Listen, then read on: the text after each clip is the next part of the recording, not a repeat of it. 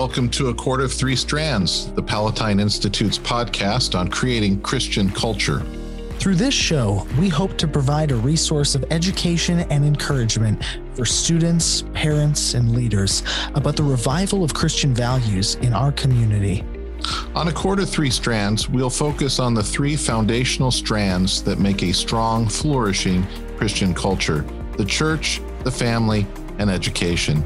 We desire to order these things around God's word to advance Christ's kingdom and so glorify Him and bless our community. My name is Ron Young, headmaster of Providence Academy and founder of the Palatine Institute. And I'm Noah Tetzner, a curious student of classical education and podcast producer. Through our conversations, we look forward to sharing fellowship, knowledge, and practical wisdom for His glory here on A Cord of Three Strands podcast. Without further ado, let's get on with the show.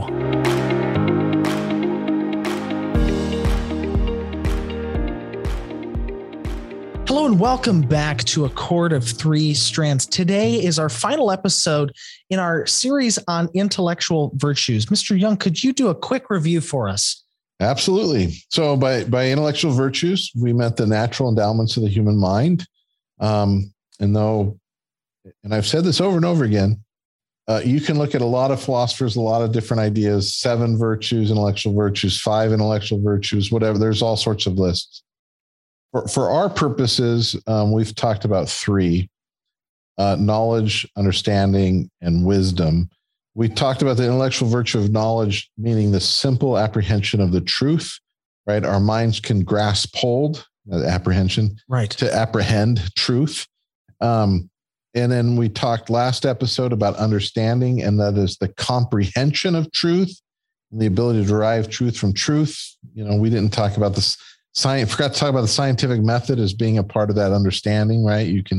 You have a theory and you can test it based on these laws of logic and such in order to derive truth from truth. Well, today we're going to talk about the intellectual virtue of wisdom. What is the virtue of wisdom? That is a good question. Wisdom, in this regard, that we're talking about as an intellectual virtue, has to do with judgment, sound judgment. Now, there are 2 kinds of wisdom: theoretical, that has to do with judgments, and there are practical. But that practical wisdom of prudence that we'll talk about actually next episode as we talk about the moral virtues, we look at the practical wisdom of prudence as a moral virtue, the intellectual virtue of wisdom as wisdom, we're going to talk about today, has to do with this sound judgment. And particularly it has to do with principles.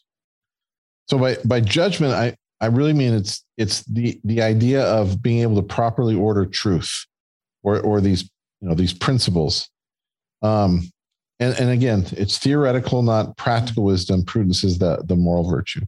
So let me give you an example of that. So one of the things we talked about in the idea of understanding is this idea of, some of the laws of identity and non-contradiction and things like that. And we talked about abortion. Since Roe v. Wade was overturned recently, it kind of led our conversation into that direction. So I'm going to talk about wisdom using that same kind of abortion thing. And I know you might be going, well, what are they going on and on about abortion, right? It's relevant. Roe v. Wade just got overturned. So there's wisdom has to do with principles. So you have a woman who is pregnant unexpectedly. And she can't afford to be pregnant because she's got a job that she needs to continue to go, right? So for her livelihood or whatever. And so one of the things when making a judgment about decisions that are going to be made is you have to actually make a judgment on what's more important: a human life, the baby, her livelihood, right? Right. Now, this sounds, in our world right now, what we're being told is, because I don't have a uterus, I cannot make a judgment. That's stupid, right? Right.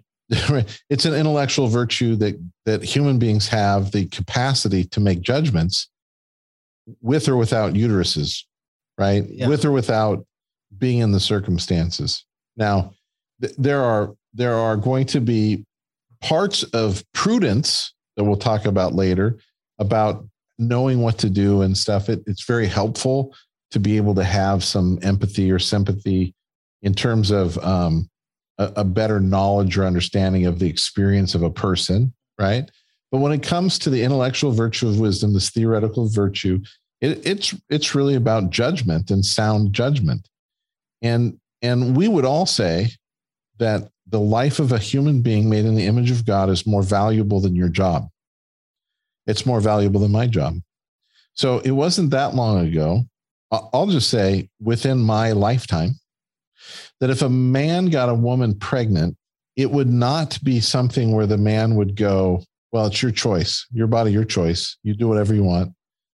If you want to keep the baby, that's your business. If you want to kill the baby, that's your business. Or they might even say, I'll pay for the abortion, because they're a gentleman, something. In my day, earlier in my life, it would be expected that the man is going to marry that woman. That's called doing the right thing. Right. For most all of human history, up until yesterday, that's a no-brainer.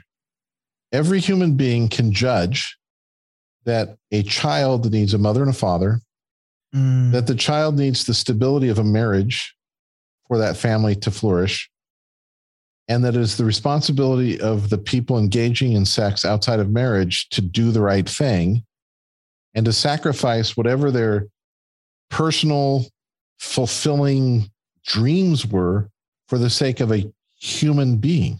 But Mr. Young, what if they weren't in love? What if the mother and father weren't in love? What in the world?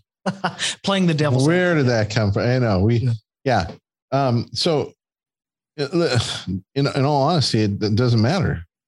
The right thing to do is to get married for the sake of the child. That's love, right? That is love. To get married, to have a stable home. The mom's going to take care of that child. The dad's going to provide a home, and and do it. And this is like a no-brainer. Like, you don't even think about it. That's just how things were. It always was. And it should be. Yeah. Right. Well, first of all, they shouldn't be having sex outside of marriage. By the way, boys and girls, if you're listening to this, sex outside of marriage is wrong. It's just wrong. It's against God's law. So don't do it. Yeah, absolutely.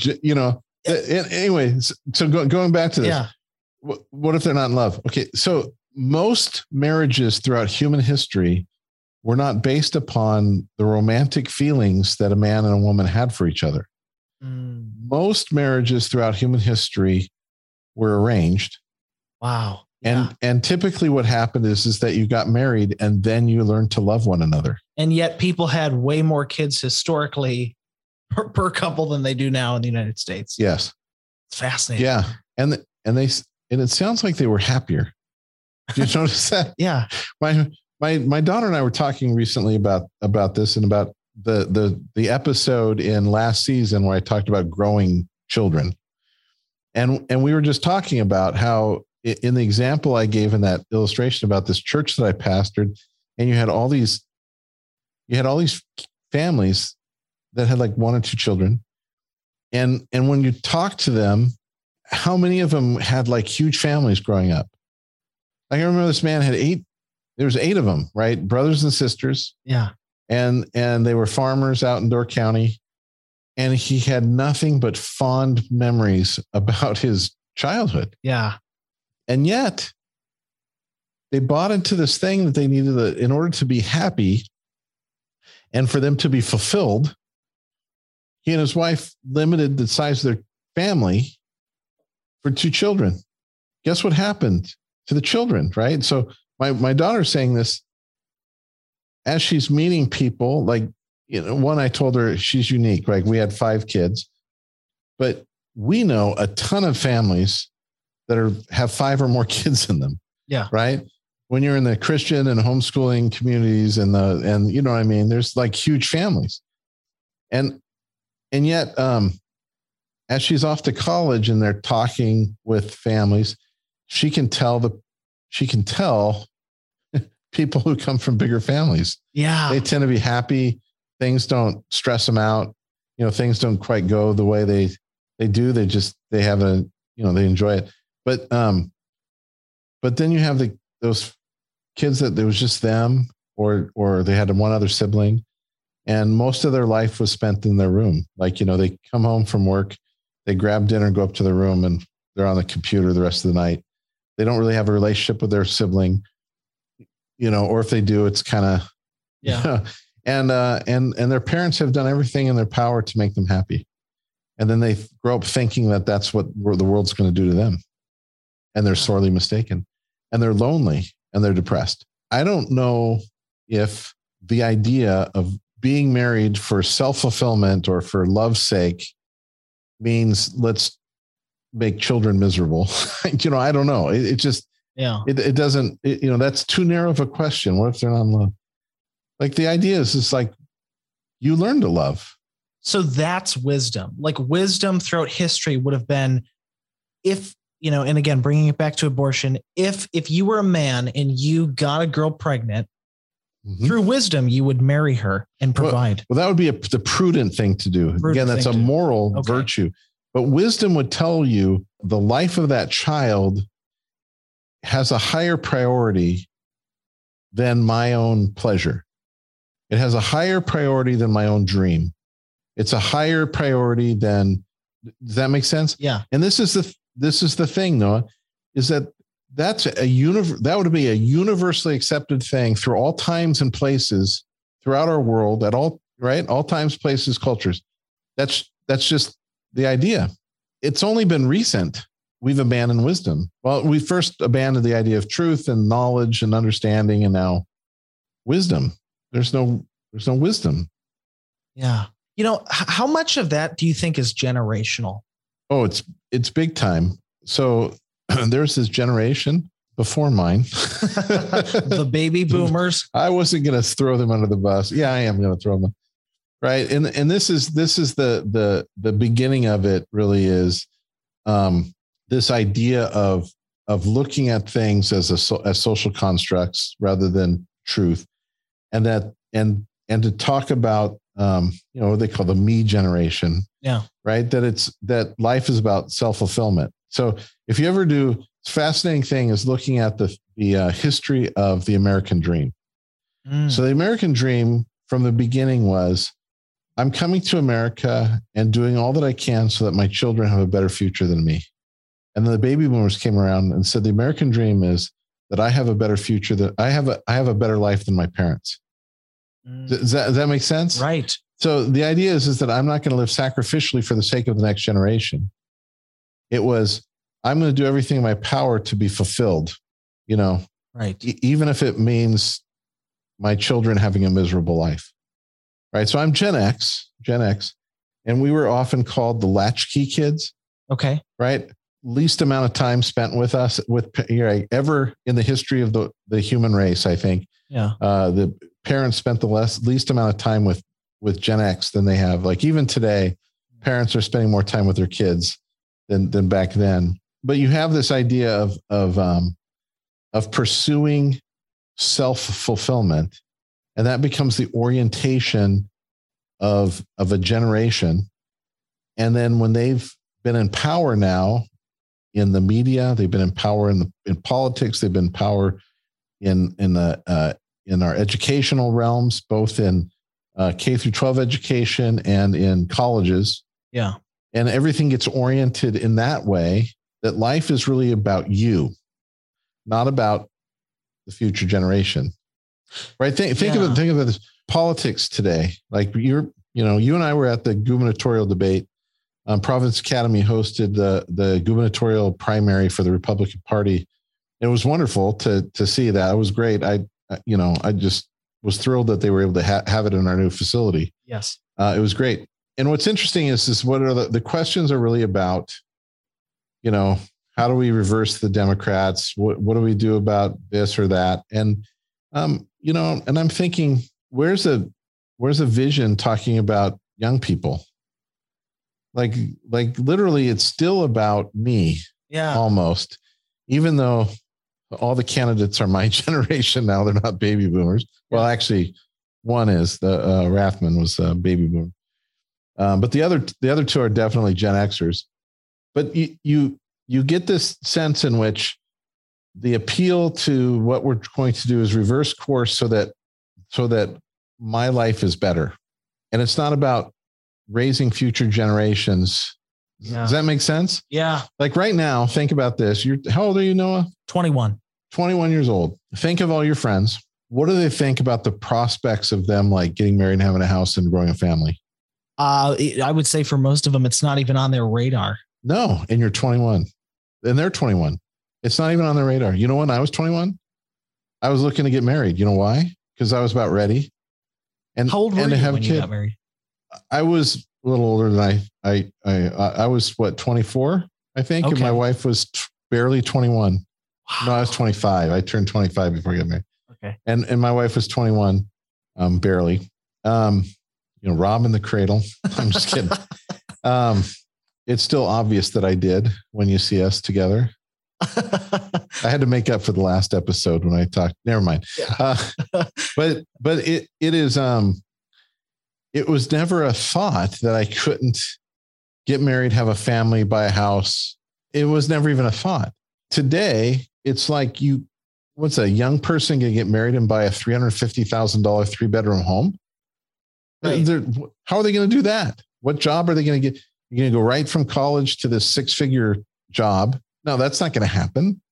It's crazy. So I talked about, I talk about this a lot. When's the last time a 2-bedroom, 1-bath starter home was ever built in the state of Wisconsin? I don't even know why, because there's not profit in that. Yeah. There's profit in building the ginormous 3 to 5 bedroom, 5-bath house or something. Right. The things that cost $500,000. That's where there's profit. And who's buying those? Not my kids, not people your age. Right. It's people my age. Right. It's all revolving around us. Yeah.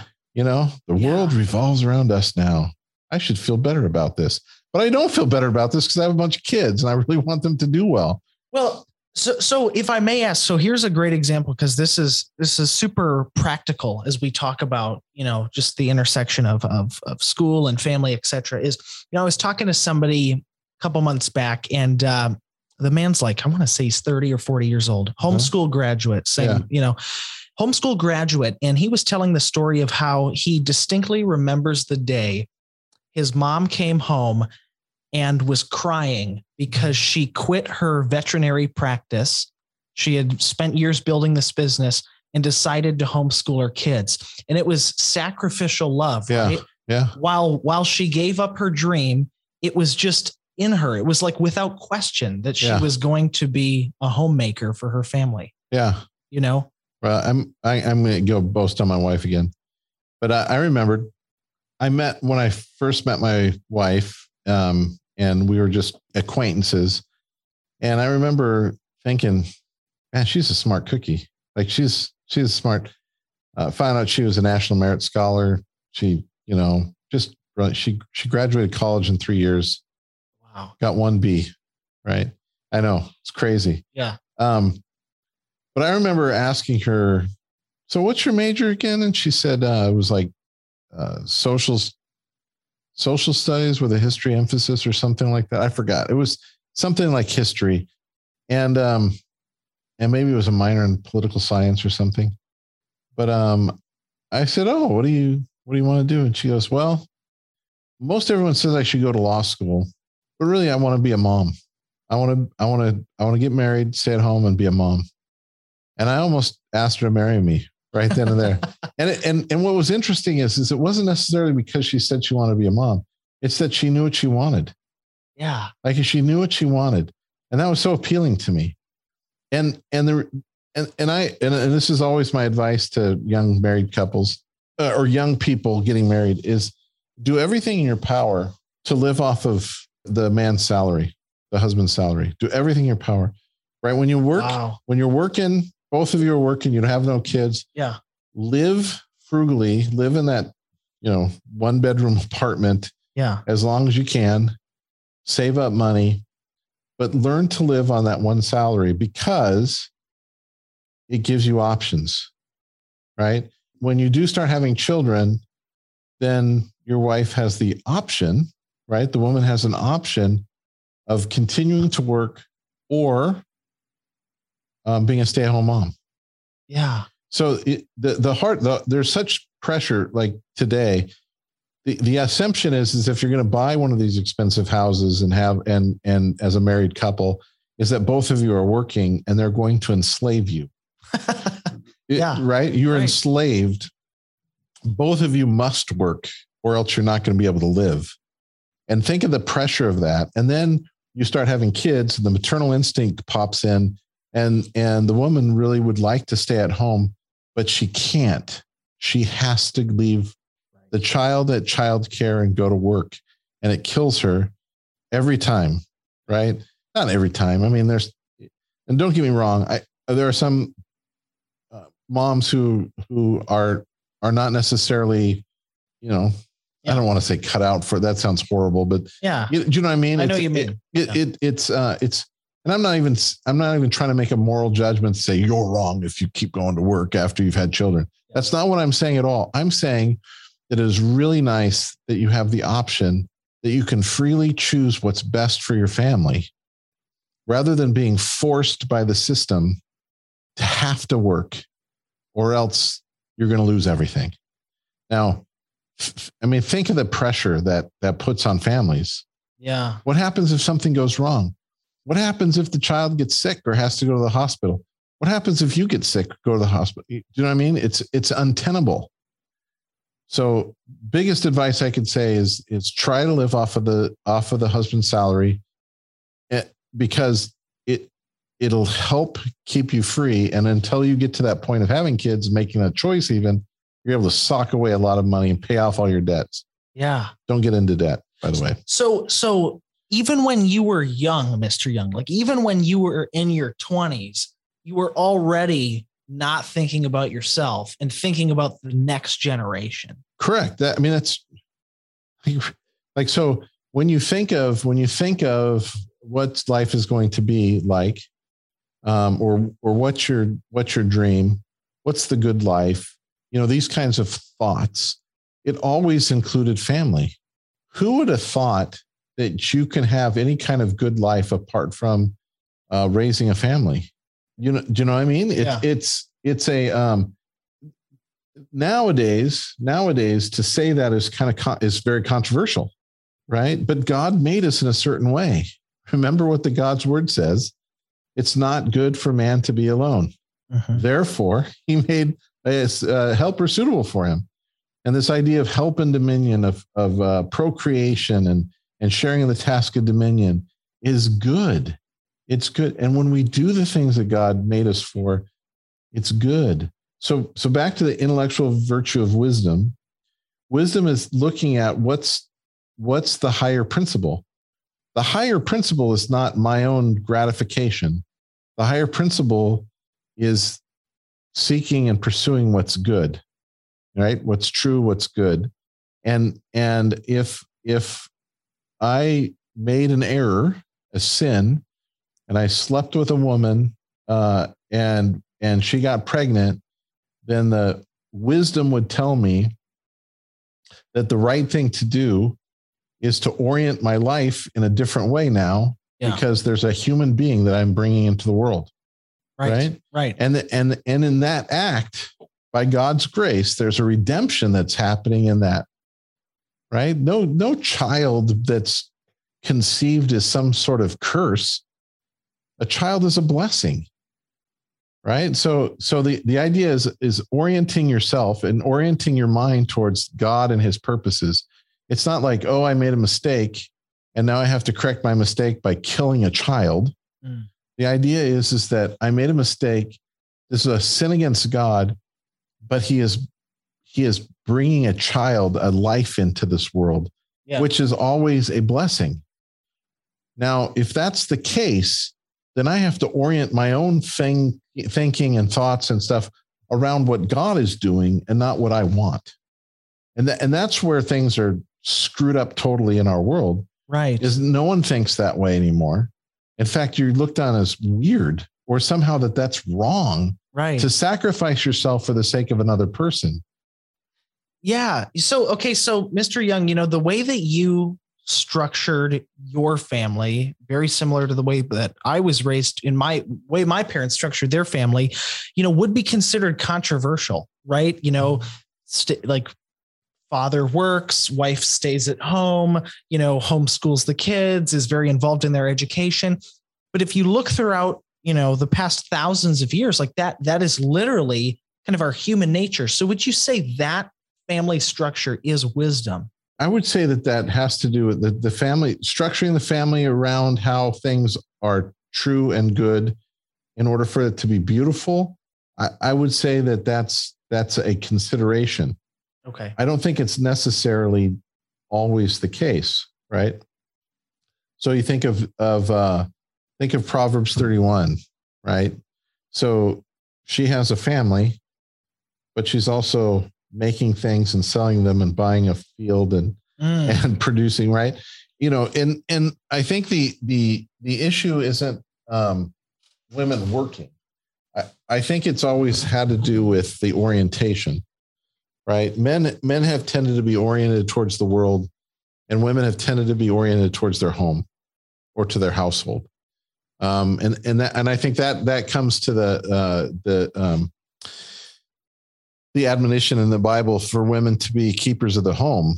And that again is, I don't know if we talked about it in a previous episode, but that idea of a keeper is not a derogatory term. That's a priestly role. Yeah. Like this is a high vocation that is being alluded to here as part of what God has made a woman to do. And it's a high and noble task. It's the Proverbs 31 kind of shows that. The stupid NIV, right? It's just a horrible translation of this. Says that you want women to keep busy at home. That sounds so demeaning, right? Yeah. From this high idea of a keeper to, stay busy or something. It's like, just stay busy at home. Now that's not the biblical vision.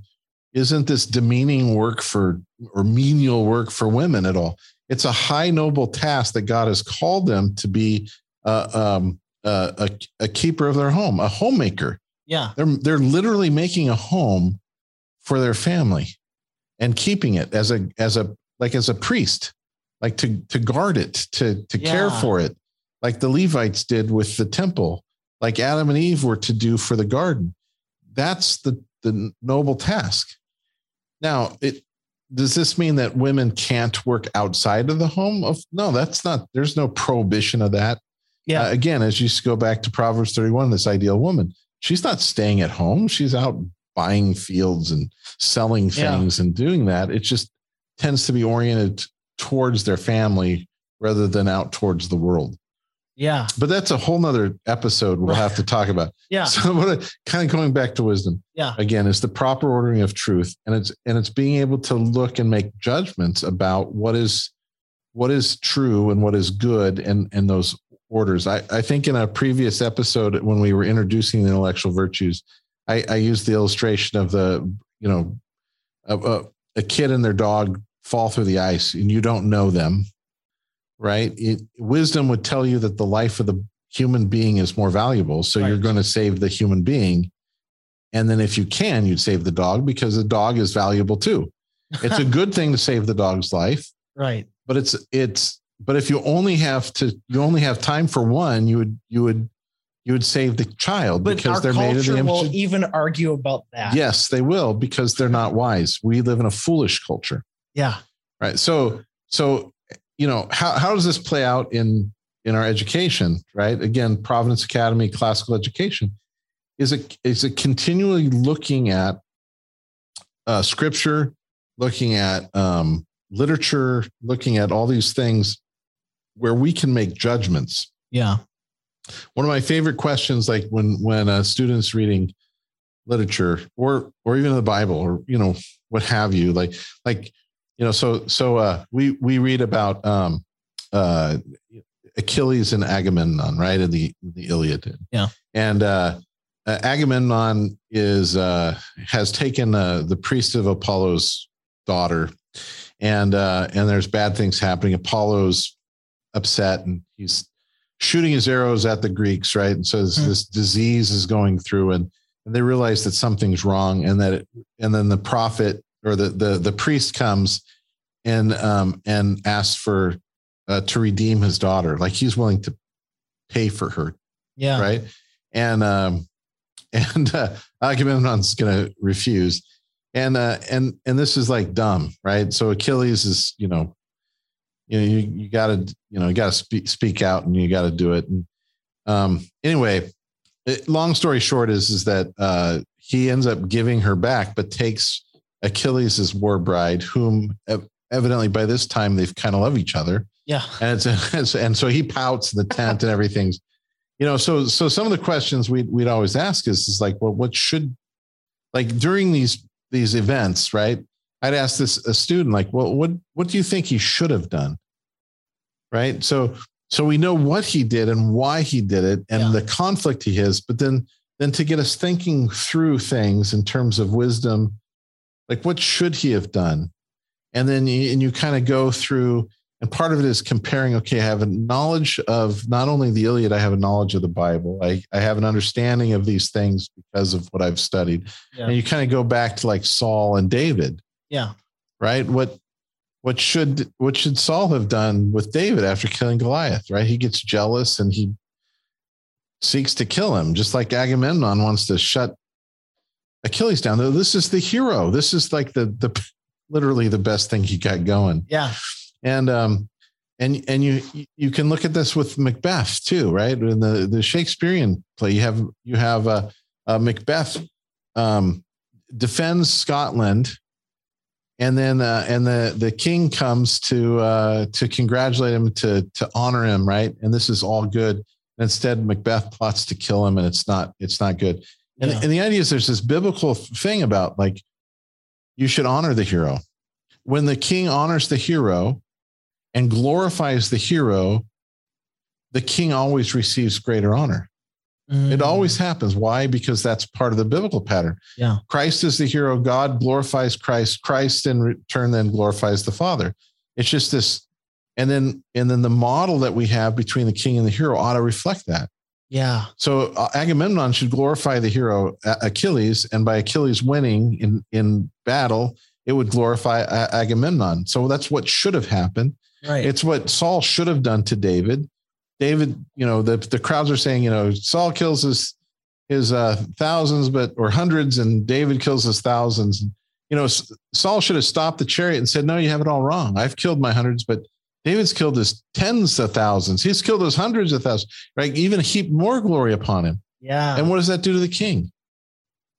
It brings more glory to him and to his kingdom. Yeah. And it reflects God and Christ, right? The Father and his Son. Right. And anyway, in doing these things, looking at the principles that we see in the Bible, the principles that we see, then we can apply them in literature and in life and in history and those types of things. Yeah. Kids are then learning how to become wise, how to make judgments. Yeah.